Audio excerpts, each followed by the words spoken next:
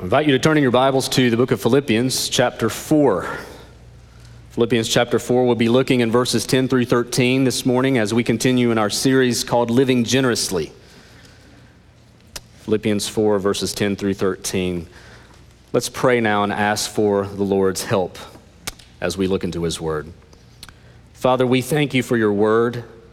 We thank You for its truth. We thank You for its sufficiency. Help us, Lord, now by Your Holy Spirit to understand it and to rightly apply it for Your glory. In Jesus' name, amen. How many of you could say with confidence that you are genuinely content with everything in your life today?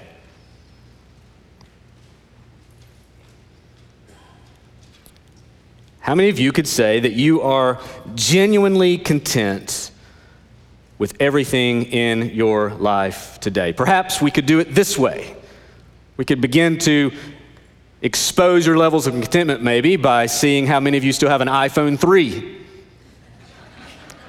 or a flip phone. Rick Benefield, yeah. And all you Galaxy Samsung people out there who are still trying to keep up in your sanctification, you're up to 7 now, and iPhones are still at 6, and so don't be the ones complaining about the new ones coming out. In all seriousness, when it comes to the issue of contentment, this is an area where all of us struggle at some level. I was just listening to the song just right before coming up here, and the line in that song that I just was gripped by is the line that says, "I will trust in Him, no other. My soul is satisfied in Him alone."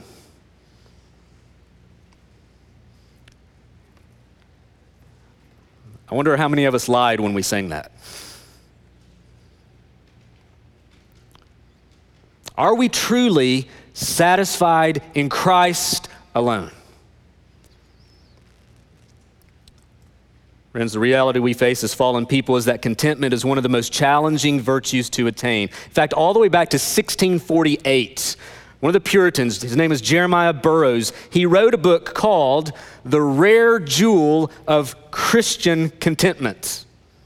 The rare jewel of Christian contentment. Like a rare jewel, contentment is hard to find.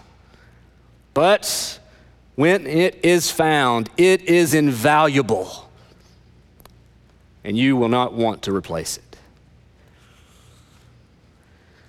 Friends, while contentment is in fact a rare reality, it is something we are called to pursue. We find clear commands in the Bible. For example, in Hebrews chapter 13, verse 5, the writer of Hebrews says, "Keep your life free from the love of money and be content with what you have." That's pretty straightforward. 1 Timothy 6:6 says, "Now there is great gain in godliness with contentment." A little qualifier there. It's good to grow in godliness. It's good to grow in righteousness. But Paul says to Timothy, there is great gain in godliness with contentment. For we brought nothing into the world, and we cannot take anything out of the world. Now, you might be thinking this morning to yourself, Pastor Adam, it's great to consider the topic of contentment, but aren't you doing a series on generosity? I'm not confused this morning, although most days I can be. We most certainly are doing a series on generosity, but listen, here's the issue. We will not be a generous people unless we are a content people. This is one of the things that I think is important for us as we seek to grow in our generosity, as we seek to grow in applying our generosity towards others. We must be a people who find our satisfaction and our contentment ultimately and fully in Jesus Christ. You will not be generous unless you are content in Christ.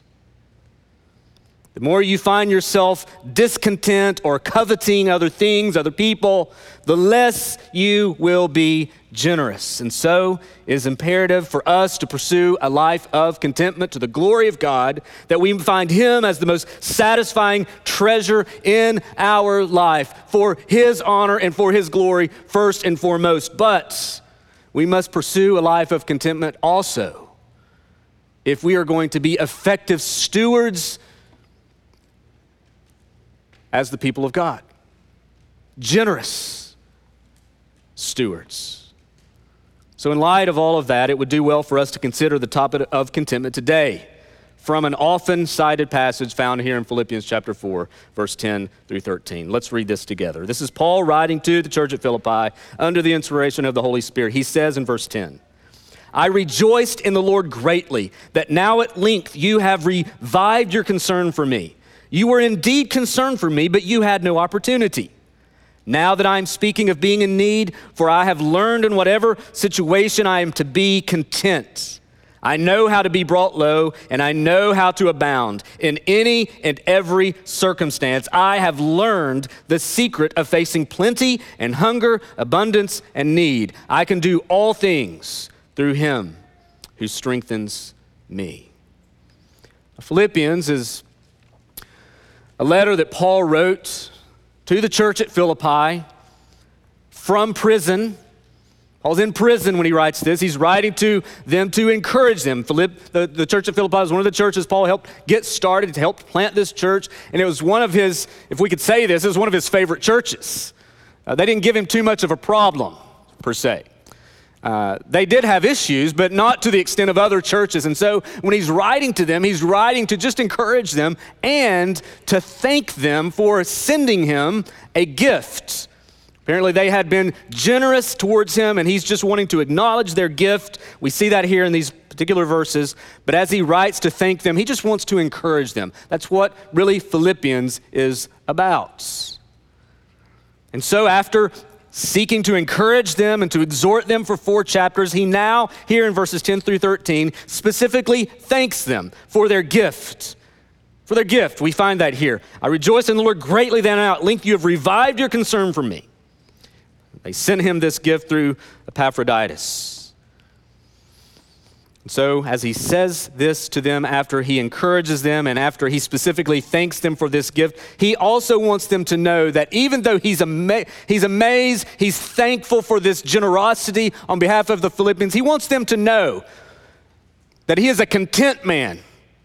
He's not receiving this gift because he begged and pleaded for this help from them. They were generous and gave to him, but he wants them to know how thankful he is, and yet at the same time, how content in Christ he truly is.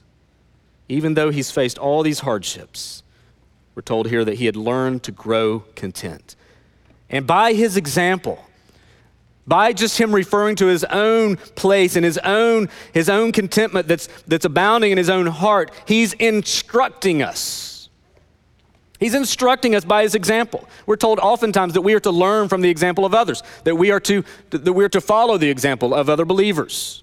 And so we find that even here through the example of Paul. And so as we consider the topic of contentment today, as we look at this topic of contentment exemplified in the life of Paul, we want to make several observations. And here they are. Let me give them to you up front. Number one, we want to look at contentment rightly established. Contentment rightly established. 2, contentment rightly developed. And 3, contentment rightly applied.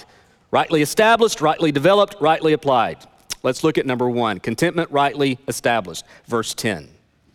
Paul says, I rejoiced in the Lord greatly that now at length you, Philippians, have revived your concern for me. You were indeed concerned for me, but you had no opportunity. I want you to notice something here in verse 10. Paul acknowledges the care and concern that the Philippians had for him. Apparently there had been a season of time, we're not exactly sure why there had been no contact with the Philippians and Paul. There could be many reasons for this, but there had been a period of time where the church at Philippi and Paul had had little to no contact. And they had now grown aware of his circumstances in prison, and they wanted to seek to, after a period of time of silence between the two, to encourage him through giving him a gift. He says, I'm grateful for this. He said, you're concerned for me, and you've had no opportunity to express this concern until now. But notice, verse 10, what he says first. He says, I rejoiced in the Lord. He does not say, I rejoiced in the Philippians. He says, I rejoiced in the Lord that now at length you have revived your concern for me. He's not rejoicing in the generosity of the Philippians first. He's thankful for that. He is rejoicing in the Lord. Paul had a God-centered perspective of provision in his life.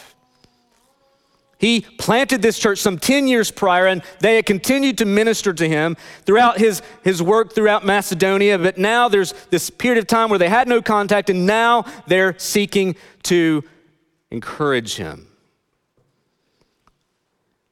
You see, Paul was not concerned about his status or about his state or about his situation. He wasn't that concerned about the lack of contact between he and the Philippian church, because he ultimately knew that God's timing and God's plans were totally sufficient. He acknowledges that here. Listen, I'm grateful that you've revived your concern. You've not had any opportunity to do that until now. And he's saying that, rejoicing in the Lord, acknowledging the fact that God is the one who's caring for him, and in God's way and in God's timing, he's going to do so through, in this case, the Philippians. Paul is the same one that penned Ephesians chapter 1, verse 11. Ephesians chapter 1, verse 11, Paul says this to the church at Ephesus. He says, in him we have obtained an inheritance, having been predestined according to the purpose of him who works all things to the counsel of his will. Paul knew that. He knew that God worked everything out to the counsel of his own will, and in God's way and in God's time, God would supply. See, Paul had a high view, I would say a right view, a high view, a right view, a biblical view of God's sovereignty. In fact, that he is a God who has providential control over every aspect of his creation. There are no accidents when there is a sovereign creator. I love what John Calvin once wrote. He said this. He said, when the light of divine providence has once shone upon a godly man, he is then relieved and set free, not only from the extreme anxiety and fear that were pressing him before, but from every care. And get this line right here. Ignorance of providence is the ultimate misery. Ignorance of providence is the ultimate misery. The highest blessedness lies in knowing it. I would agree with Calvin there. When we grow ignorant, or we're not as aware as we ought to be of the fact that God is in control and God is at work in providential ways unknown to us many times, most times, to be ignorant of that is the ultimate misery. But to understand the fact that God has our back, that God has this world in his hands, that he's working everything out with perfection, by the way, to the counsel of his own will, then there is absolute confidence, absolute certainty that we can trust him. Listen, you will not be content unless you believe God is sovereign.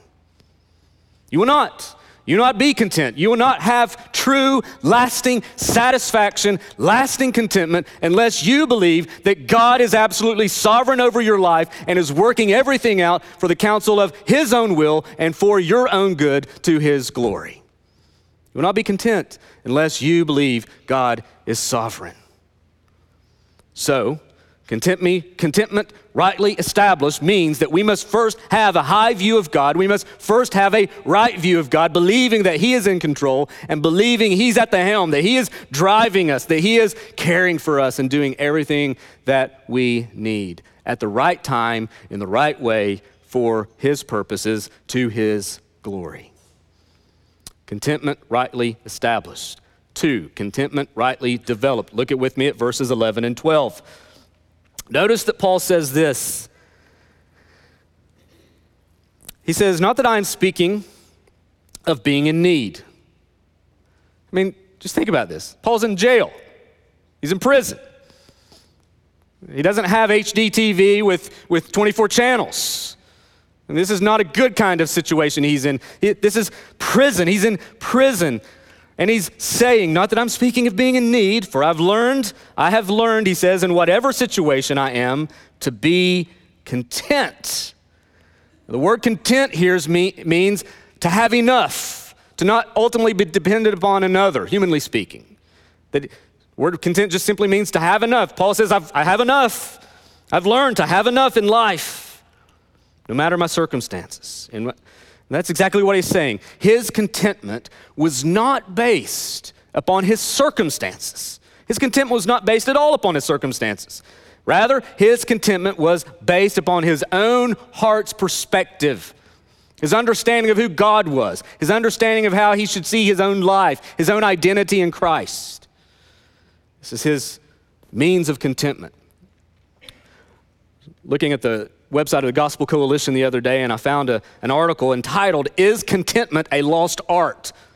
Is contentment a lost art? And there in this article, Eric Raymond says this. He said, contentment is achieved not by changing our circumstances, but by changing our desires. Contentment is not achieved by changing our circumstances, but by changing our desires. We have all been guilty, he says, of wishing our circumstances were better. But how many of us have complained that our hearts were not better?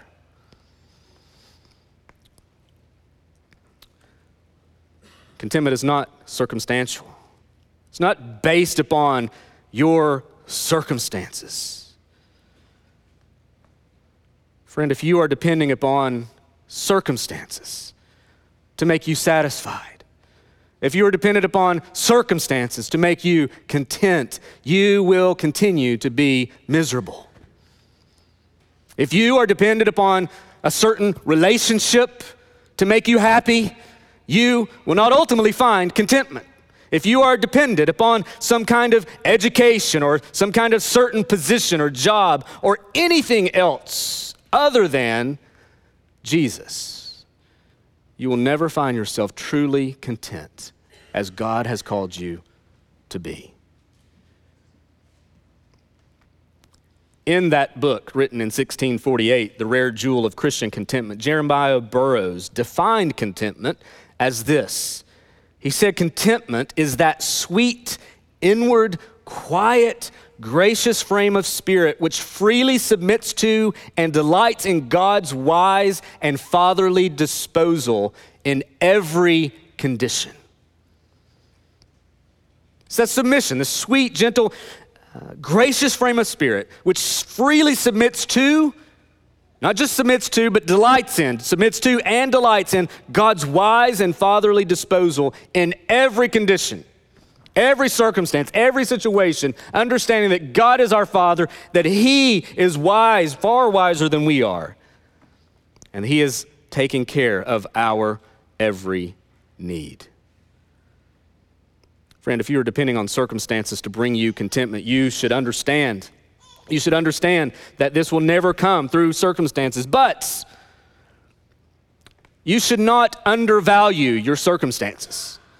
We don't need to, sometimes I think when we try to move away from an unhealthy perspective, we sometimes swing the pendulum too far and get unhealthy on this end. So we need to be aware that while contentment is not based upon circumstances, our circumstances are important. We shouldn't undervalue them. What I mean by that is while circumstances cannot produce contentment, they are used of God to teach contentment. You hear what Paul's saying?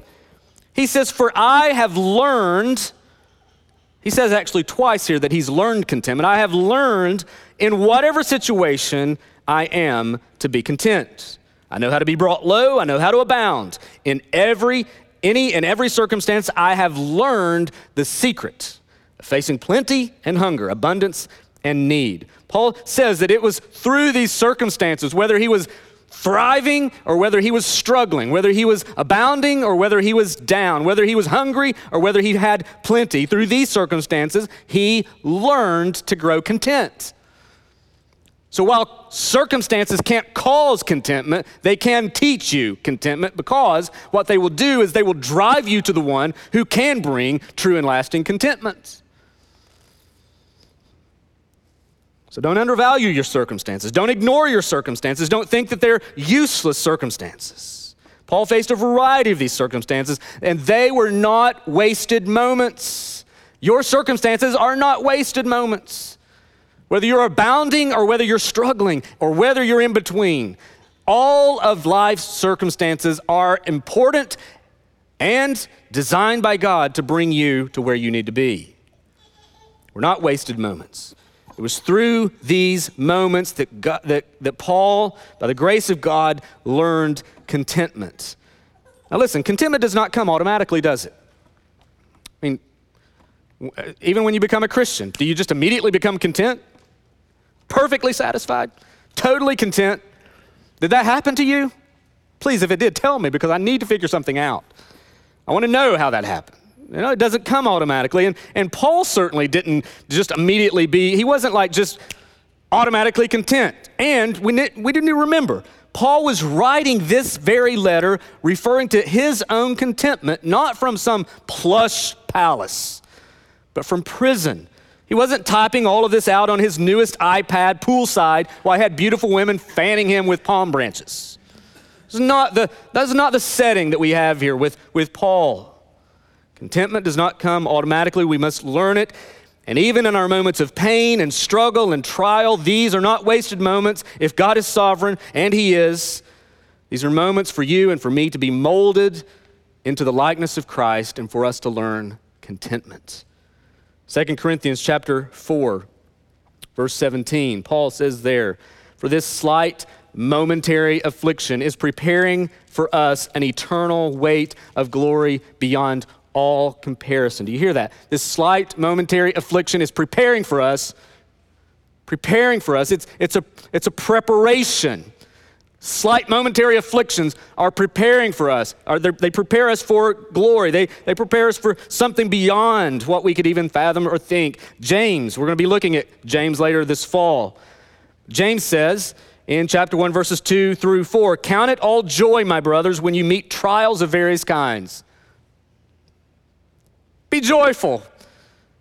Be joyful when you meet trials of various kinds, for you know that the testing of your faith produces steadfastness, and let steadfastness have its full effect, that you may be perfect and complete, lacking in nothing.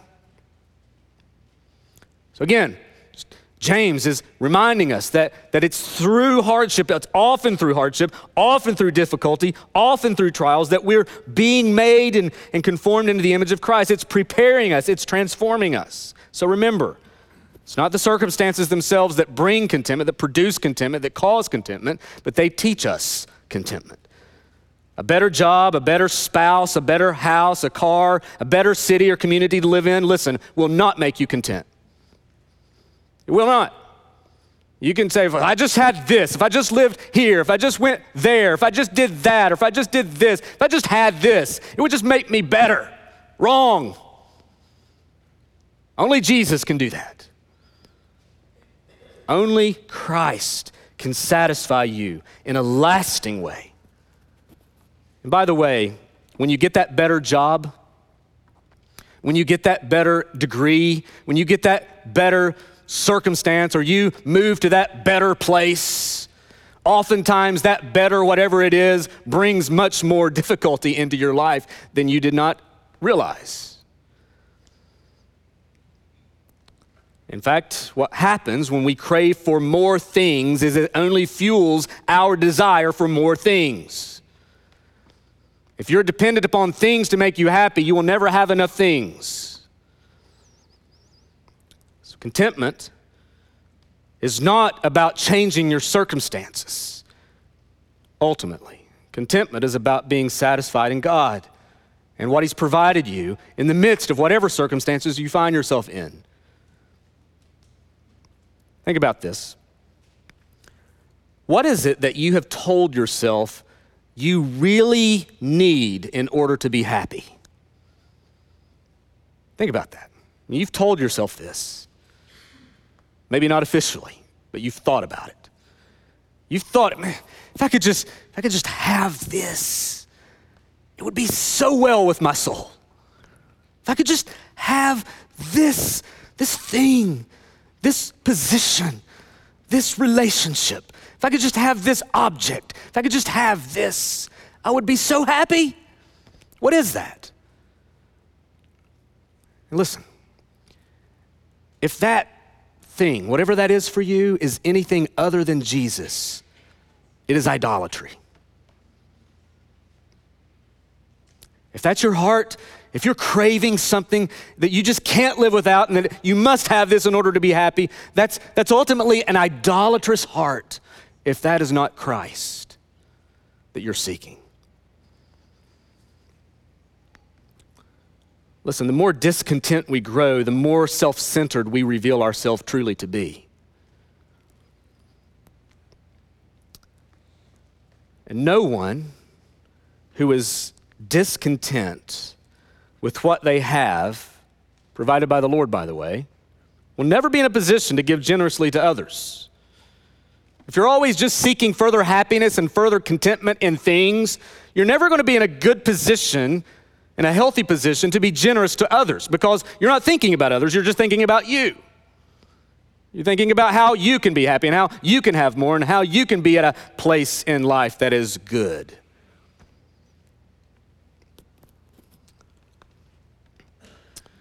Christians, by the grace of God, you must fight against the tendency to live in a discontent state. Because as sinners, that's what we're going to be pursuing. We're not going to, on our own, in our own strength, you don't have it within you by yourself to just muster up a content heart. You have it in you to be entirely selfish. No problem there. But only by the grace of God and only filled by the Spirit of God can you truly find yourself content in Christ. Quit depending on your circumstances to bring you joy and happiness and contentment. But friend, look to the one who has given you everything you need, that you could ever need, that you could ever want, and he's done so through Christ. Friends, maybe you're here today and you would not consider yourself a Christian, and you too realize that you're not content always. Friend, the only way that you and I, Christian or not, will find true joy, true lasting satisfaction is to have a relationship with Jesus Christ, to realize that outside of Christ we are sinful, that we deserve God's righteous judgment upon us, that we have rebelled against our good Creator, that we have sought our own way, that we want to do things our way in our time for ourselves, that we have rebelled against Him and His commands. Because of that, we deserve to be punished by Him. We deserve to be judged by Him. But God is so generous. He's so kind. He's so gracious because He said, I'm not going to leave them that way, although they would be justly condemned to be that way and be separated from me forever. Rather, I'm going to provide for them a Savior. I'm going to provide a Savior. I'm going to send my own Son into this world to meet the law's demands on their behalf, to be the one who obeys perfectly, but yet dies a death for sinners, so that anyone who would place their hope in Christ would be forgiven of all their sin and welcomed into the kingdom of God forever and have everything you ever need.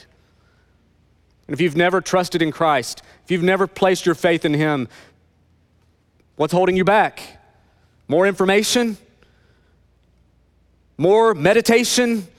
More wrestling with, I don't know if I can let go of my things. I don't know if I can let go of ruling my own life. What's holding you back? Christ has paid everything for you. He's given you everything you could ever need. Trust in Him. Ask Him to come into your life, to be your Savior and Lord, to yield your life to Him. Turn from your sin and trust in Christ. Only in Christ will you find lasting joy, lasting satisfaction, lasting contentment. Contentment rightly developed. See, we have to understand it's not based upon our circumstances. It's based upon Christ and him alone. And last, number 3, contentment rightly applied. In verse 13, we have a very familiar verse to many people. It says, I can do all things through him, through Christ, who strengthens me. Doubt anybody in the room has not heard this verse. Maybe you haven't heard this verse. Maybe you haven't. But it's pretty common, it's pretty popular. It's one of the most quoted verses in the Bible. One of the most quoted verses in the Bible, and at the same time, one of the most misunderstood and misapplied verses in the Bible. Most of the time, people like to take this verse, lift it right out of its context, apply it to a bumper sticker or a t-shirt, and think that they're now some superhuman warrior that can do anything because they've been zapped with Christ's power. It's usually how it's applied. And it's not a right application of this verse. We often use this as some kind of Christian guarantee for success. Or some have said this, it's like the American dream with a Christian twist. After all, we're basically told in our culture that we can accomplish anything that we want to as long as we work hard enough. And if you apply Philippians 4:13 to that almost confirms that we can do anything that we want to, anytime we want to, and that we will be totally successful in seeking that. Here's the problem with that approach. One, I'm not sure that the American dream is something that we ought to ultimately pursue. That's another side conversation, maybe several sermons another day. And what I mean by that is that the American dream often teaches us that to be successful, we have to somehow reach and maintain this nice, comfortable standard of living, defined by whoever. So that's kind of the American dream, that we have to sort of be successful, reach some kind of standard of living, maintain that standard of living, and then we've reached the American dream. Slap Philippians 4:13 to that, and we can Christianize it. So problem number one, I'm not sure that the American dream, defined by our culture, defined by our world, is something that we are ultimately called to pursue. I'm not saying that we can't benefit from certain good things. I'll get to that in a minute. But even more importantly, it's not what Philippians 4:13 means. It's not a verse to motivate you to a high-paying career or to score more touchdowns. It's not one of those verses you want to put football players, Remember Tim Tebow used to have Philippians 4:13 right here. I can do all things through Christ who strengthens me. Maybe the games he lost, he didn't quite apply that verse. I don't know. Be careful, friends, with the Bible. Be so careful. One writer wrote this, referring to this verse, it's often used as a blank check promise for whatever is desired. But in context, it's not about your dreams coming true or your goals being met. Rather, it's about being joyful, satisfied, and steadfast, even when life is hard and your circumstances seem impossible. Big difference. Notice the context. Notice the context. Notice what Paul is saying here. He has said, I know how to be brought low. I know how to abound. In any and every circumstance, I have learned the secret of facing plenty and hunger, abundance and need. And then right after that comes this verse. I can do all things through him who strengthens me. So the all things, I can do all things. The all things is actually a reference to any and every circumstance, the facing of plenty, the facing of hunger. So all Paul is saying here is that I can do all things. I can live content in any circumstance. That's what the application of Philippians 4:13 means. I can be satisfied in Christ no matter my circumstances. It's a big difference than kind of a blank check promise for God to bless you in whatever it is that you desire. Big difference. So again, all he's saying here is that he can face whatever circumstance comes his way, the good, the bad, anything in between, with the utmost confidence and contentment that God will provide for all of his needs. That's what Philippians 4:13 means.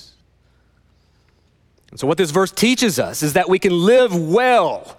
We can live well no matter the circumstances you find yourself in. So if you're at a moment where you're just struggling, if we would apply Philippians 4, if you hear somebody applying Philippians 4:13 in this wishful thinking kind of way, it's going to only cause you more suffering. If you're seeking to be faithful to God and yet you're suffering tremendously, someone who's quoting Philippians 4:13 out of its context is going to annoy you and make you feel all the more guilty. But rather, that verse is for you. In the midst of that struggle, in the midst of that trial, in the midst of that difficulty, that you can be content in Christ. You can do everything, meaning you can face any circumstance that God brings your way with absolute contentment in Him. You have to be so careful with the scriptures. So friends, again, we're not saying contentment is only available if you get your circumstances better. It's not at all what we're saying. So whether you live in the favelas, the slums of Rio de Janeiro, and I've been to the slums of Rio de Janeiro, some of the most violent places, one of the most violent places on the planet. There are many of those kinds of places. Crime, hardship, poverty. And some of the believers that I met there are some of the happiest, satisfied, joyful people you'll ever meet. And their whole house could fit in some of our bedrooms. It's not based upon circumstances. So whether somebody lives in the slums of Rio, whether someone lives in the far reaches of Afghanistan, or right here in plush St. Mary's County, Philippians 4:13 can be true for those who have the right perspective and are seeking Christ. Their contentment in Him, because contentment can only be found in Him, not in our circumstances and not even in our location. So there's a danger to misapply what we're talking about here. But there's a danger we also need to realize when we're pursuing contentment, because if we're not careful, remember, we could overcompensate for where we've maybe failed before. Okay, I'm not to pursue contentment in life circumstances, so forget my circumstances. If we're not careful, we can believe that, okay, I just need to deal with whatever comes my way. I just need to kind of buck up, get over it, and just deal with life. Well, it's not saying that you need to be satisfied with your circumstances regardless. If we're not careful, we can be led to believe that contentment, in this understanding of contentment, means that we must be satisfied with our circumstances no matter what, and we shouldn't work at improving our situation. That's not what this text is saying. Not at all is Paul saying you should not improve your circumstances. In fact, Paul lived through a variety of different circumstances. Do you think that if Paul had the ability to get out of prison that he wouldn't? Again, does this mean that the call of contentment say that we should not pursue better living? That we should not pursue a better job? That we should not pursue better education? That we should somehow feel guilty for having a higher income or a nicer home? No, it's not what this text is saying. If you have those opportunities to grow in education, if you have those opportunities to grow and better your situation, to better your life, I think by the grace of God, we should do that in appropriate ways for the glory of God so we can be generous. This is not a call to some kind of poverty theology that can often be prevalent, even in some of our good evangelical writers. So we have to be careful that we don't overcompensate and move to this other unhealthy view. All we're saying is the call to contentment is not a call to be complacent, to be satisfied, or to be, it's not a call to just be complacent. Okay, this is my circumstance in life, this is where I'm gonna stay. I'm just gonna deal with it. May have these opportunities to get myself a better job, a better education, but I'm just gonna deal with it, this is what I've got. It's not saying that, nor is it saying that you should make idols out of your job, out of your family, out of where you live and where you're located. See, it's not either of those. It's not a call to be complacent or lazy, nor is it a call to make our salaries and educations idols. It's simply a call to be satisfied with God's provision by His grace, by his grace in your life, no matter the circumstance you are in at any moment. It might be times of plenty and abundance, or it might be times of need and hunger. I can do all things through Christ who strengthens me. I can do the plenty, I can do the hunger. I can do the abundance, I can do the struggle. Because Christ is my all. Friends, we have many temptations. We have many circumstances that we could apply this to. Friends, understand that all we're being commended and commanded to do here is to find our satisfaction in Christ, who strengthens us. It's only available in Christ. So, as you seek to find your greatest joy and satisfaction and contentment in life, you must seek it in Christ and not circumstances. Contentment leads. When we find ourselves where Paul was, when we find ourselves content in Christ, it leads us to action, but it leads us to the right kind of action. True godly contentment is indeed a rare jewel. I've met very few people who are, and I don't know that there is anyone that's perfectly content, but I've met very few people that seem content with everything in their life. It's a rare jewel, but listen, by the grace of God, it's not impossible. Contentment is not impossible. It's not one of those things where I'm never going to be content, might as well not die trying. No, Paul said he had learned contentment. And even in those moments in prison, I'm sure that there was struggle in Paul's own heart, where he was challenged in his faith, challenged in his commitment. There's no shortcut to contentment. But listen, it will be produced, it will be learned by the Lord, produced by the Lord as you walk with the Lord through all of life's circumstances. Not a moment is wasted. Not one moment is wasted. Understanding his character and understanding the view the view of life that transcends your circumstances is indeed where you must begin. God is sovereign. Circumstances are secondary. They're not ultimate. They are important that they teach me. They're not ultimate. So your goal, friend, listen, is not to change your circumstances to seek contentment. God has you where you are.